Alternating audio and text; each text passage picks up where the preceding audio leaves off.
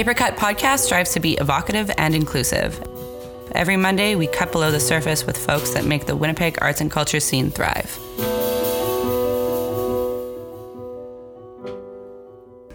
Welcome to Paper Cut Podcast. My name is Jared Goche. I'm Olivia Michalchuk, and we're here with Jen Dirksen. So, can you please try and sum up some of the things that you do? Okay, I am Jen Dirksen.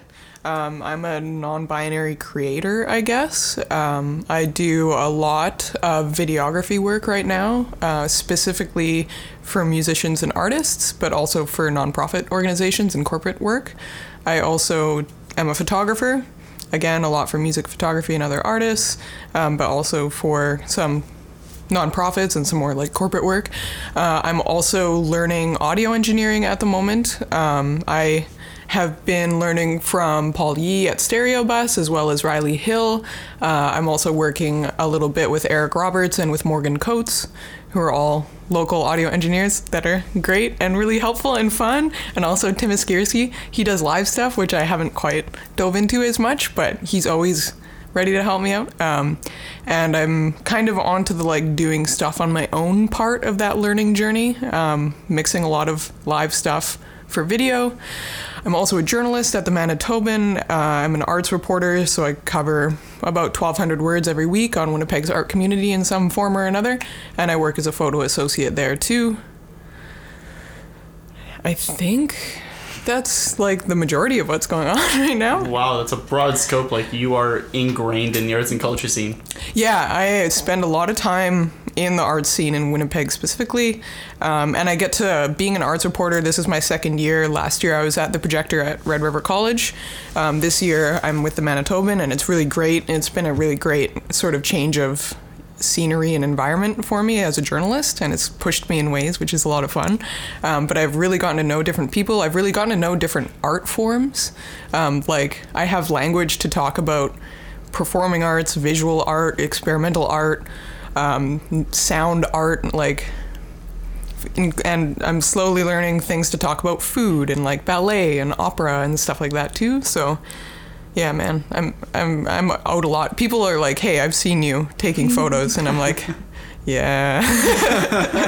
So you're pretty much preparing yourself to be the go-to arts and culture person of Winnipeg. You're everywhere. You have sort of your pen and a lot of ink. Yeah, I'm very active and outgoing, and I think a lot of that is a product from the college program I was in, creative communications. Their work ethic there is just like go, go, go. You have a lot of coursework, usually 7 to 8 classes a semester, and then you're also told to get involved in as much as you can because you won't develop professionally unless you make connections. So that sort of got me into a hamster wheel habit of just constantly running and doing stuff and running. And it hasn't quite slowed down. I thought it was going to slow down. I've taken some breaks here and there. But it seems like I'm still out. I don't know if I would say I'm preparing myself to be the go-to, because I'm sort of doing it like, I'm just doing it because it's there. A lot of the work I do is I do it because someone was like, "Hey, Jen, can you do this?" That's kind of being the go-to. Well, it depends on, like, I don't know. And I'm pumping your tires for you, and I'm letting you take it. Thanks. Just say thanks. The one job that I definitely pursued was being the arts reporter. That was the one job where I was like, you know what, I love this work. Like, I just love the work. I was like, just let me do this job. And I had applied for the Uniter as well before the Manitoban, because their hiring rounds were sooner in the year. And I was turned down there, and it made me sad. But I was like, you know what? Like, wherever I do this work, I just want to do this work. I think I share, like, my roles. There are many people who do what I do in the creative community. There are many people like Joey Senft, like Travis Ross, like Chris Freeland. Like, there's all kinds of people who do photo, video, like Eric Roberts too, sound. And so I feel really grateful that in the past couple of years I have gotten to meet so many people and have felt a lot of support from the community. But it also, like, is sort of nice feeling too that I don't always have to be the person who's out there. Mm-hmm. Because before I went into college, I actually, like, was very sort of more introspective as a person. and I wouldn't hang out with groups more than like 3. And a lot of the time I would just want to like read. Like before I went into college, I just wanted to like read books and meditate all the time. So it's been kind of a like, I'm doing a body motion of being thrown by waves for all the listeners out there. It looks great. So it's I'm still trying to get used to it, honestly. But it seems awesome that it's like I can do this. The fact that I can make a living in the arts is like man. It's a wild idea. Yeah. Yeah. And it solves so many of my like childhood anxieties about being an adult, you know? Where it's like when you're a kid, you're like, okay, when I grow up, like I'm gonna find a good job, and then my parents won't have to worry about me, and I'll have a nice apartment, and blah blah blah.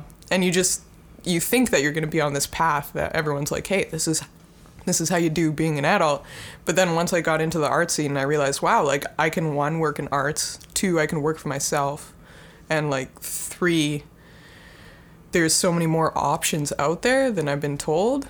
I don't know. It feels really good on that front, being in the art scene, because like there's people make new stuff up all the time. Like this weekend was the Afro Prairie Film Festival, which is the first like black focused film festival in the prairies in Canada, and I think that's awesome. And that's just like a group of people in our art scene being like, hey, there's a bunch of artists, they don't have a platform, let's make a platform.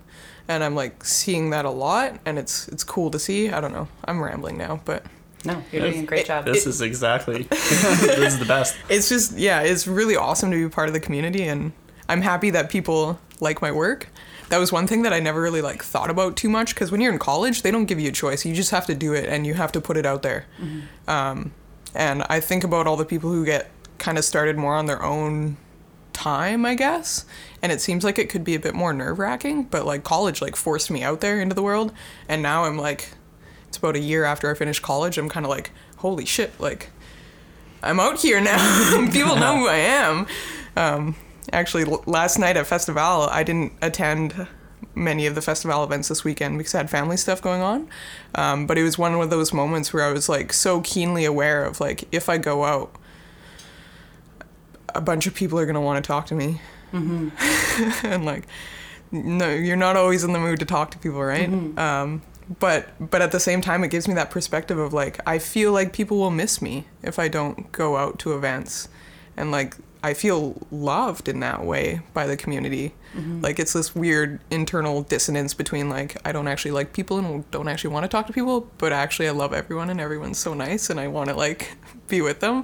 So it's a weird thing I'm still trying to figure out, how to be in the arts community so publicly. And I think that's something that is captured in the work that you do, is that you can't get that picture of somebody being like open and out there unless they have like a connection with the person that's creating the art from them. So an article or a photograph or like video, there's skill, and then there's also a connection. That's what I feel like.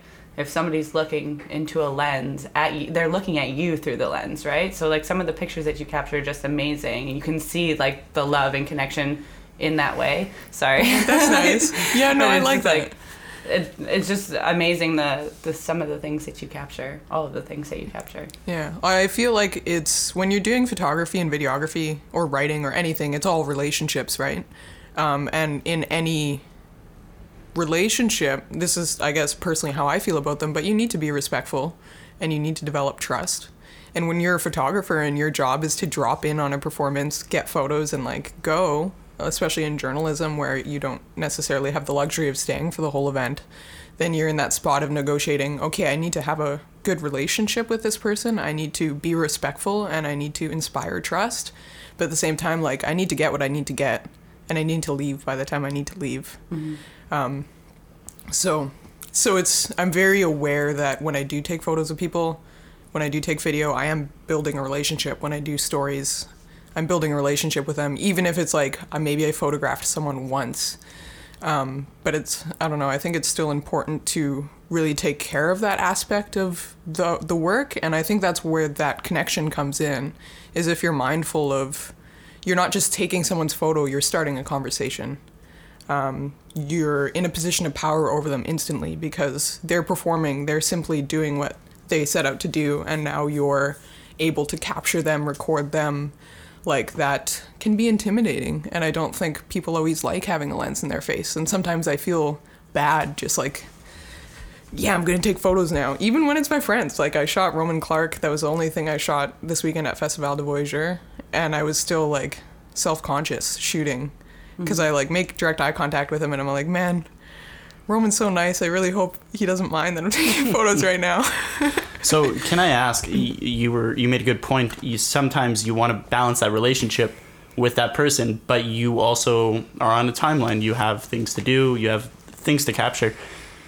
Sometimes it takes a little while to warm up. How do you find that balance between getting that person to warm up to you and also being able to get out, with enough time to do whatever else you need to do?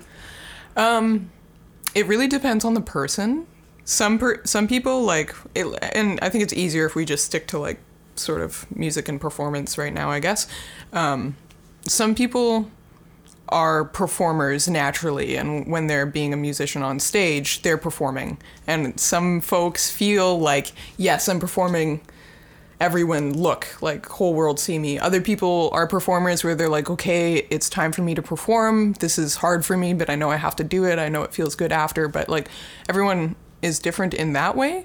And so I find people respond to the camera differently along with those things. People who are really into performing and are just performing because it feels so good, usually they're very easy to warm up to and take pictures of, because they're in that mindset of like, yeah, I'm putting on my performance. Yeah, it's great. Yes, capture this because it's only happening now, Whereas I think people who maybe don't have that same boisterous outgoing or that same like practiced performance kind of thing, or people who are more shy or maybe struggle with anxiety or that sort of thing, maybe it's more I have to start slow when I'm photographing or start with a wide angle lens. I think what lens you use and how close you have to get really is where you develop that comfort. Some people, I feel, and you like just get a sense of it through the lens of people's body language when you have the camera on them, that kind of thing. People change when you put a lens on them, so it's important to be able to pick up on that.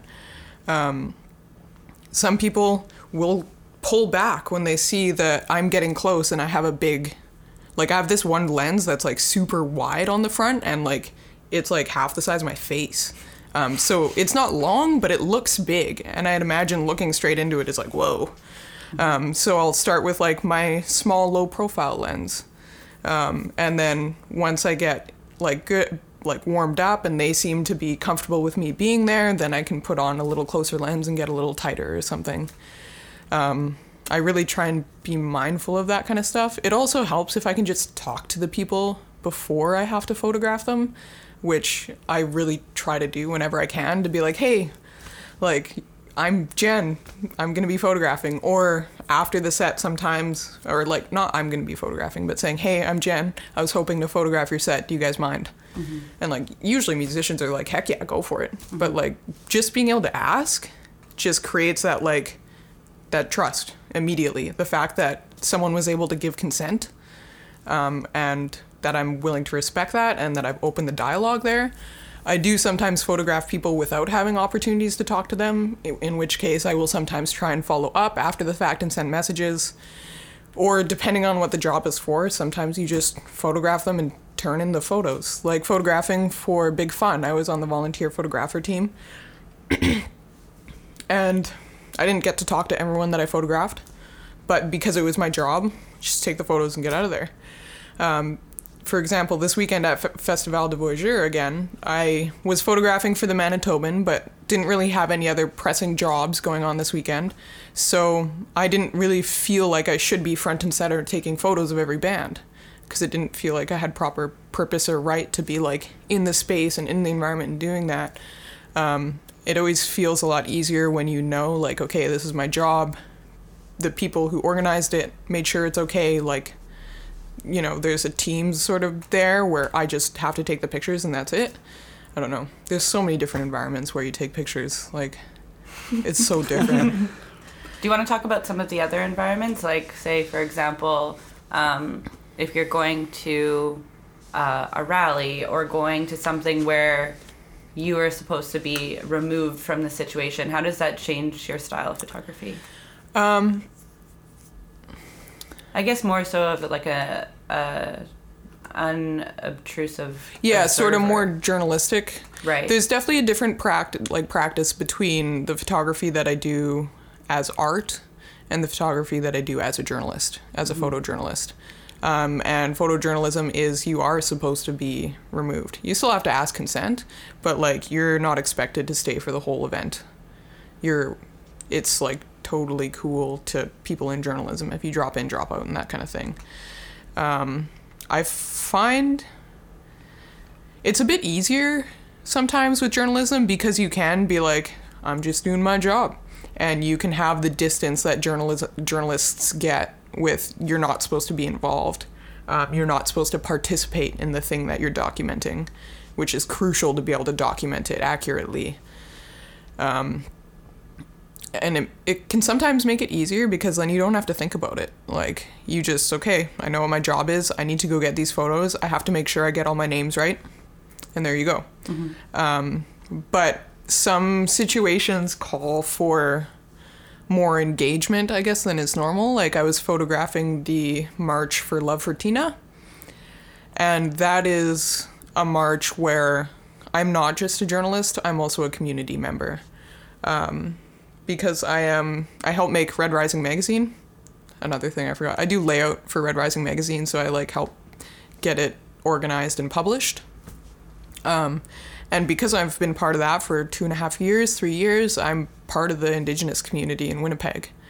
So attending the March for Tina was not just, I have to go get photos for work, but it was like, I have to get photos for work, and I also have to make sure that I'm being a good community member, being respectful, and participating a little bit.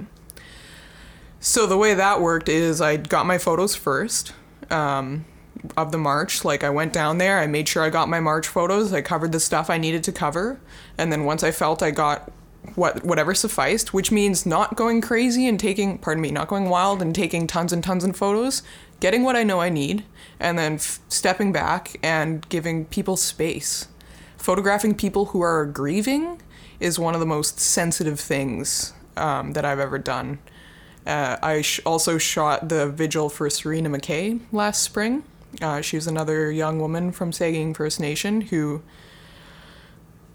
went missing. She was actually, I believe, murdered by class. Anyway, I was on the job for the Winnipeg Free Press to photograph that vigil. And that was one of the first times where I was very professionally photographing people who were grieving.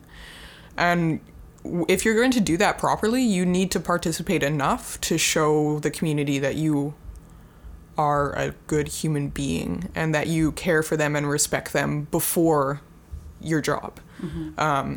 So when we went to photograph Serena McKay, I was with a journalist. The journalist had to do a fair bit of talking around, so I sat at the sacred fire with the grandmas for about 2 hours before the vigil started. And then because of that, I was able to capture good photos. I was allowed much closer into the vigil than any of the other press media. I was actually able to drive in the van with the community elders who were transporting the sacred fire from where it was to the site of the vigil. So I was able to get in close because I put some energy into building that relationship. Mm-hmm. And again, with the March for Tina, when I initially left the house, I realized I forgot to bring tobacco. Mm-hmm. And that was something where I was like, okay, well, like this will like really bother me if I go to do this job and I don't bring tobacco. Because at the very least I could bring tobacco. They requested tobacco ties for the missing and murdered Indigenous women monument at the Forks. So I turned around and got the tobacco. Mm-hmm. And overall, like, it's not like I got any really great photos of the march. It wasn't like I was really going to get that, like, emotional, grieving person photo. But I don't feel like it's my job to get that photo. You know what I mean? And then I was deliberate about when I finished my work, I went and said a prayer at the monument and placed my tobacco tie and then went home. And not that I'm necessarily a religious person, just that because I've spent time in the community, I know that this is how you're supposed to act. Like if you're going to go to a vigil, if you're going to go to any sort of ceremonial type thing, or really if anyone's doing anything for you that they don't have to do, or if you want to show appreciation in any way, bring tobacco. So yeah, that was a situation where I didn't take the liberty of having all the separateness of journalism, but there are situations where it's safer to take that distance. And it feels more comfortable for you as a person to let that wall come between you. And sometimes during the gathering in the Odina, I walked back out of the circle and had to like step back and remind myself, like, you're still doing journalism here. Like, you can be involved, but you still need to have that bit of distance. So it's something that you're sort of constantly negotiating, and something you're also sort of constantly questioning, because journalism is a colonial practice in Canada, and it is something that is part of a larger historical narrative, as is everything. And it's something that you need to be critical of in order to do well. And sometimes that means saying, you know what, just because they say that you need to have this distance doesn't mean that I'm going to take it this time, you know? And trying to sort of push journalism where my ethics feel it should go, I guess, sometimes, which I think can be a little more stringent than what's normal. I don't know. Wow. Very powerful. That's a lot of stuff to think about. Yeah. That's, thank you. Yeah, no problem.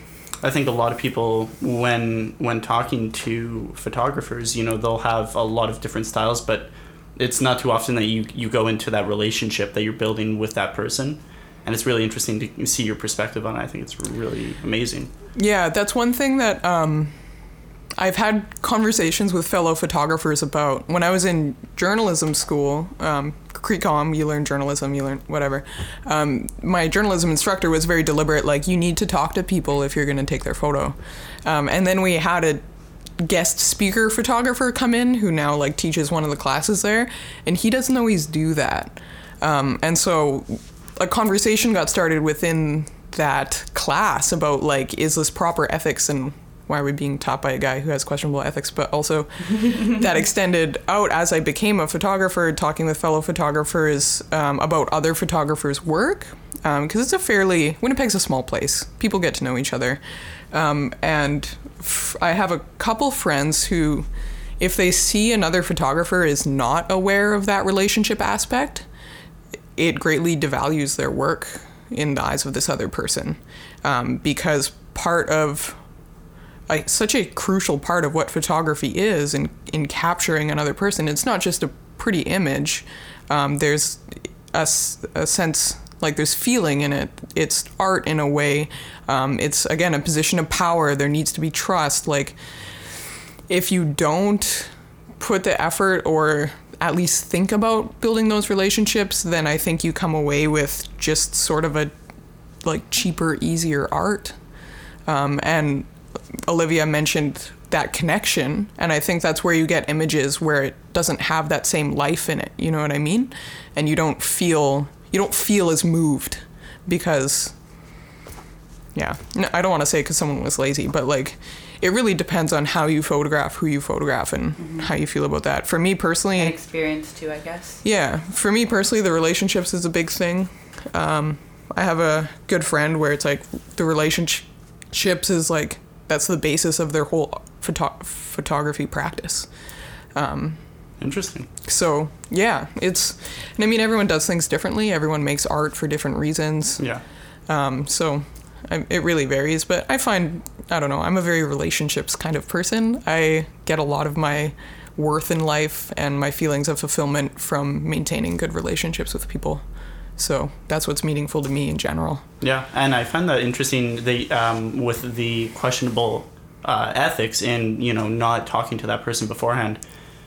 I know some photographers are self-taught, some go to different schools where that might not be a narrative that's discussed. Do you think in the community that there's an education that goes around if you see someone who maybe isn't going around making those relationships, or at least, you know, communicating with that person? I don't know if I would say a direct education. I think there's a lot of sort of unsaid, you get a sense of things. From what I know, the majority of the photographers who are public about their photography tend to feel more comfortable photographing people they know.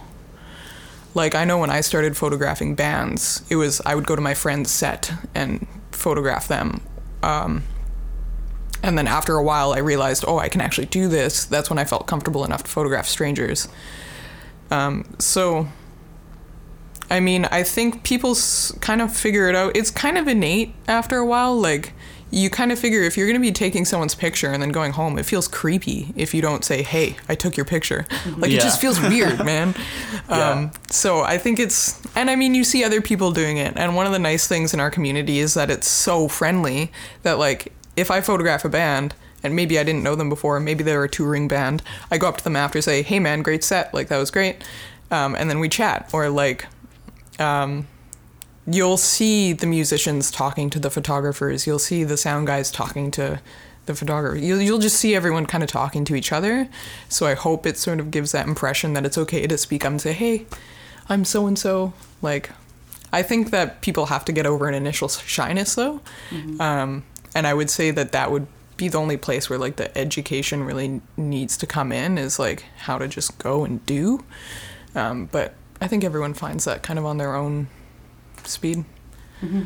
I want to ask you about, do you have a moment where, like, I recently just picked up a camera and started playing with it. It's hard. It's so hard, like, to get your lighting right and to, like, it's so difficult. And you can see, like, sometimes when a performer is coming up to you and they're like, this is the shot, like, here it is, and you miss it, and it's just like, like, when was the moment for you when you're like, this doesn't happen to me anymore, like, I get the shots? Or do you still it still happen? I still miss shots for sure. And it's, like, really disappointing because a lot of the time it's like one of my favorite lenses, the 85, it's got a 1.2 f-stop. It's, like, super buttery and, like, great for low light. Mm-hmm. The autofocus on it sucks, like, totally sucks. So if you're trying to autofocus in a situation that's just, like, slightly too dark, you won't get it. And so if you're photographing a performer, recently when I photographed Three Pete and, like, Egg, I was photographing Egg for New Music Night, and for something, your showcase. Anyway, he gave me the shot, and I just barely got something that I could keep and use. And it was hard. But there are other times, I've probably had a lot more moments where it's like, yeah, I got it. Like, when you get the shot and you're like, holy, like, nice. And then you just get this rush and it's like, yeah. And it's like, wow, I could just quit now. Just kidding. But it does feel really good. I think I got to the point of being that comfortable, of being able to get those shots about a year in. My first year of concert photography was done during my last year of college, which was 2016 to 2017. And I was photographing a concert every week, possibly up to 3 concerts every week for 6 months straight. Wow. So it's just practice. It's just practice. Do you have the shot? Like, what is the shot that you have? That you would retire on. Yeah, that you would retire on so far. Recently, there hasn't been a ton because I've been doing a lot more video and I get more excited about video. So I'm going to, like, switch and talk about a video shot that I got that felt really good. Nice. Yeah. I was recently shooting a music video for Living Hour. And it was sort of an impromptu thing and we were kind of figuring it out as we went along. But I got this one shot of Sam Sardi. We were doing this one part of the video where she was standing at this, like, mirror. We're in the mariage suites in, like, the Greek room. So it was, like, very themed, a lot of, like, dark greens and purples, and she's standing by this mirror with, like, some really beautiful stuff on the, like, shelf right below it, and she's putting on lipstick and she's singing and then taking a break to put on her lipstick, and then she's just singing and, like, admiring herself in the mirror kind of. And I was shooting it, and as she was singing, she put the lipstick on, she put it back down, and she was singing, and I kind of got a little bored of the shot I had, so I decided to pull back and try and get some of, like, the back of her head for some reason, and it timed perfectly with her like going and grabbing her ponytail and like pulling her ponytail out to the side and letting her hair drop, and it just like, the lens I used was the 85, so it's just all like smooth and buttery, and it's so sensual, and like the mood is just so soft and kind of bold but still like vulnerable and like kind of sexy in a way. And I was like, yeah, like, Jen acted it out for us. Yeah. I'm so sorry nobody got to see that, but it is a beautiful shot. Yeah, from the way you described it, it was fantastic. and that was a video that was edited by a person named Chelsea.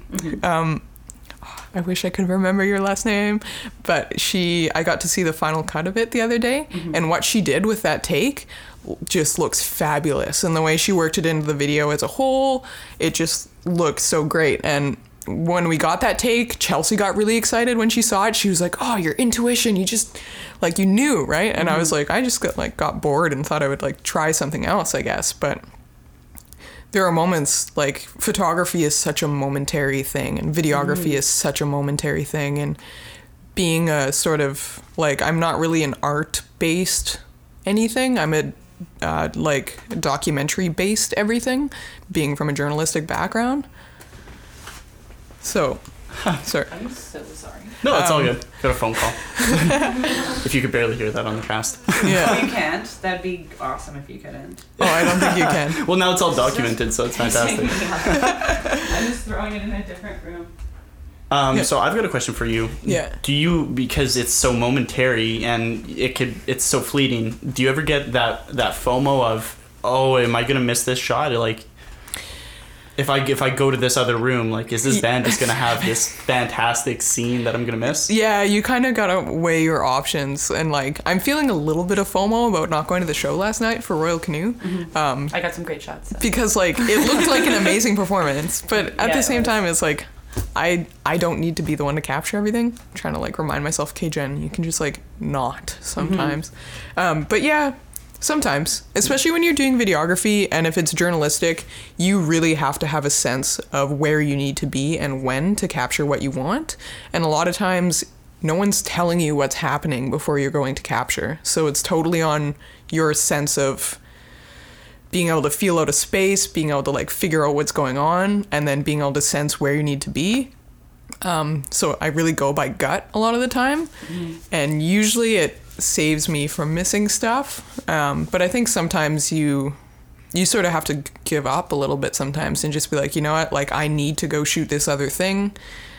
This is a really great performance. I haven't quite got a shot that made me feel like, yeah, yet, but you know, you're not always gonna get really awesome stuff, you know, especially when you do something a lot. Like, after shooting a show every week for 6 months, I didn't want to step a foot in the Goodwill or the Daughter, like, at all. And I was like, okay, I need to take a break, I need to stay home, I need to go to different venues, I need to like just not be at the Hanson Daughter every single night, you know.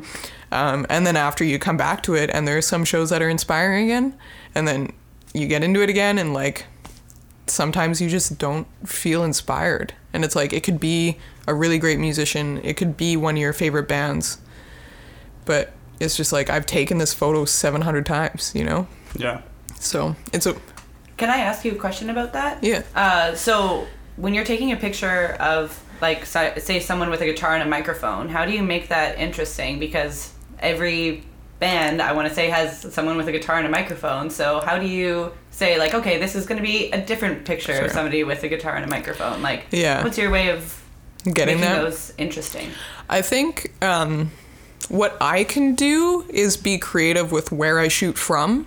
So that means trying to get up really high, trying to get down really low, changing my position, changing my lens, changing my angle, like trying to change as much as you can.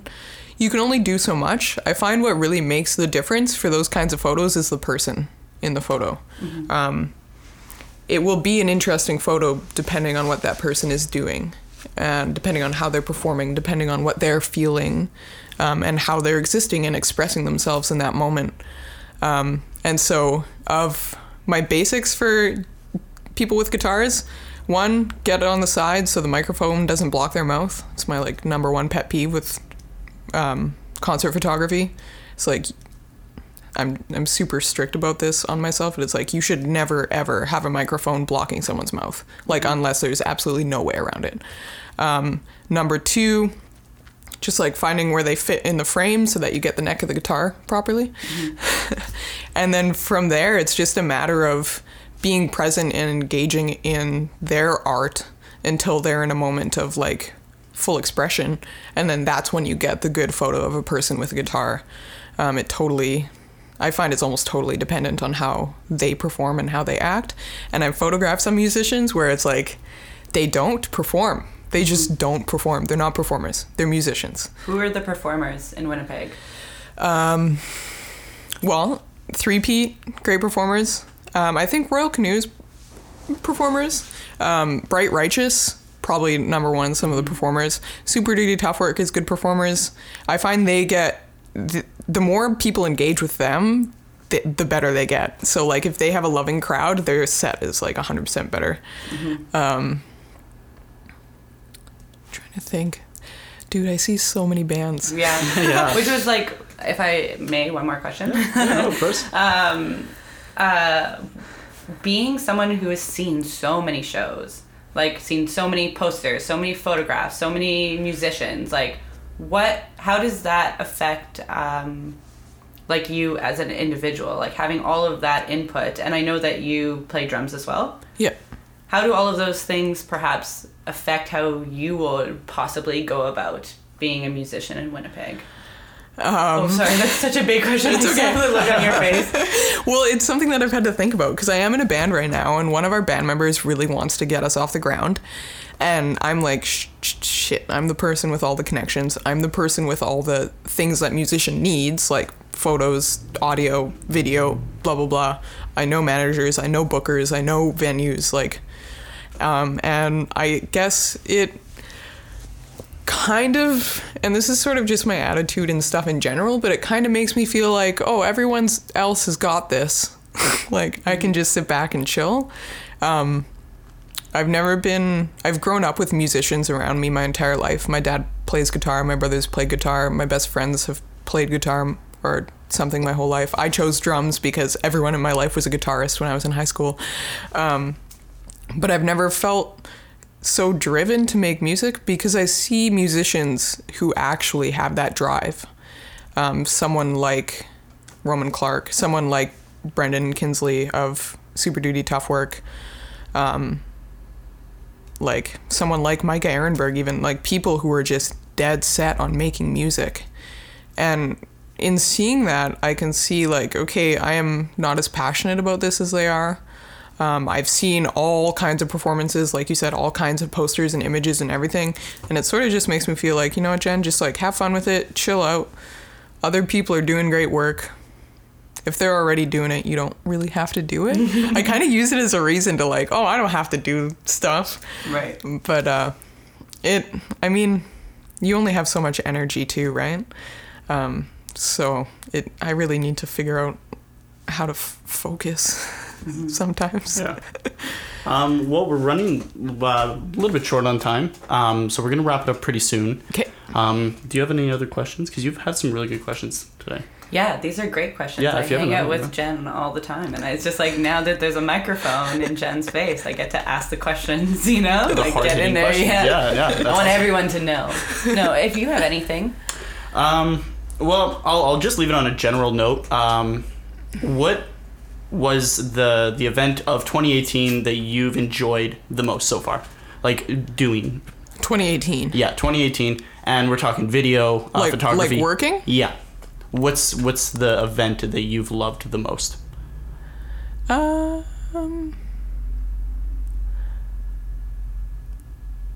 do I not come up with a boring answer? Part of me wants to say January music meeting, which I photographed for Manitoba Music because it was a super chill job. They had snacks. I got to sit down a lot. And there was just so many smart people in the room, and I just got to absorb so much information. Man, I have a really bad memory. One thing about being a photographer and going to stuff all the time is that I also like tend to smoke a little bit of weed. It all blurs together. And so in order for me to remember what happens, I have to go into my Lightroom catalog and like look at my photos in order to be like, oh yeah, that. Festival has been pretty fun. I don't know. We shot Begonia the first night of Festival, and I think that was my most exciting work thing to date, because I've been doing music videography for about a year now, and I'm really, myself, Buyo Assis, and Crispy Bacon have a studio called B&B Studios, and we're really putting in time to try and get it off the ground right now, and I'm starting to see I'm starting to see that it's working. So we were asked to shoot Begonia, and we like pulled it all together in a week and got it all ready to go, and then I was able to shoot Begonia, and like that for me is like I made it Winnipeg big time, you know? Like she is one of the like most astounding up and coming artists, indie artists in Winnipeg right now. Her voice is just phenomenal. Her attitude is awesome. Like, and so getting to work with someone like her was like, holy, like, wow. Here we go. Man. Yeah, this is the big time. I was like, dude, we're not just like making like quick music videos for like brand new bands anymore. Because it's how it started out was I needed to make some money when I finished college because I was going to go broke. And so I just started messaging people who were performing on the weekend being like, hey, really excited for your show. Just wanted to let you know for $100 I can get you a music video from your show. Let me know if you're interested. We can talk it out, blah, blah, blah. And every week pitching people that way and maybe making $100 to $175 a week, which is like not enough money to live off of. But so it was totally supplementary. But at that time I was like, sweet, we're just doing something good for people who need it. Like musicians need videos. But now I'm starting to realize, wow, like all musicians need videos. So Smart. not just the new ones. That's awesome. So in 2018, expect to see B&B Studios Yeah. everywhere, I'm assuming. You guys Hopefully can- we get some nice traction, you know. We just got 1,000 followers on Instagram, which is totally due to my partner Buyo. He brought it from like 300 to like 1,000 in like 2 weeks.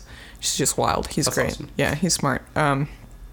And yeah, hopefully B&B Studios more. I also work as Jen Dirksen Photography when I work for corporate clients and nonprofits. That's my brand. And then hopefully I get to like record some bands this year too. If anyone's interested in helping a young non-dude get into the engineering scene some more, Nice. hit me up. Nice. Well, thank you so much, Jen, for coming in today. We really appreciate it. Catch Jen Dirksen at literally every show in Winnipeg in 2018. Oh man. Look for B&B Studios, and we just want to thank you for your time today. Thank This you was so much awesome. for having me Thanks on. for cutting deep with us. Yeah. Paper Cut Podcast. It's good to share. Thanks for listening to the podcast. Just a reminder, you could find all of our cuts online at papercutwinnipeg.com. Here's a cut from our interview next week with Gil Carroll. And like the weather, it's so tough because, you know, you can plan so much and put in so much time and money and effort, and it could all be ruined within an hour of intense rain. So it's kind of stressful, but it's all just part of it.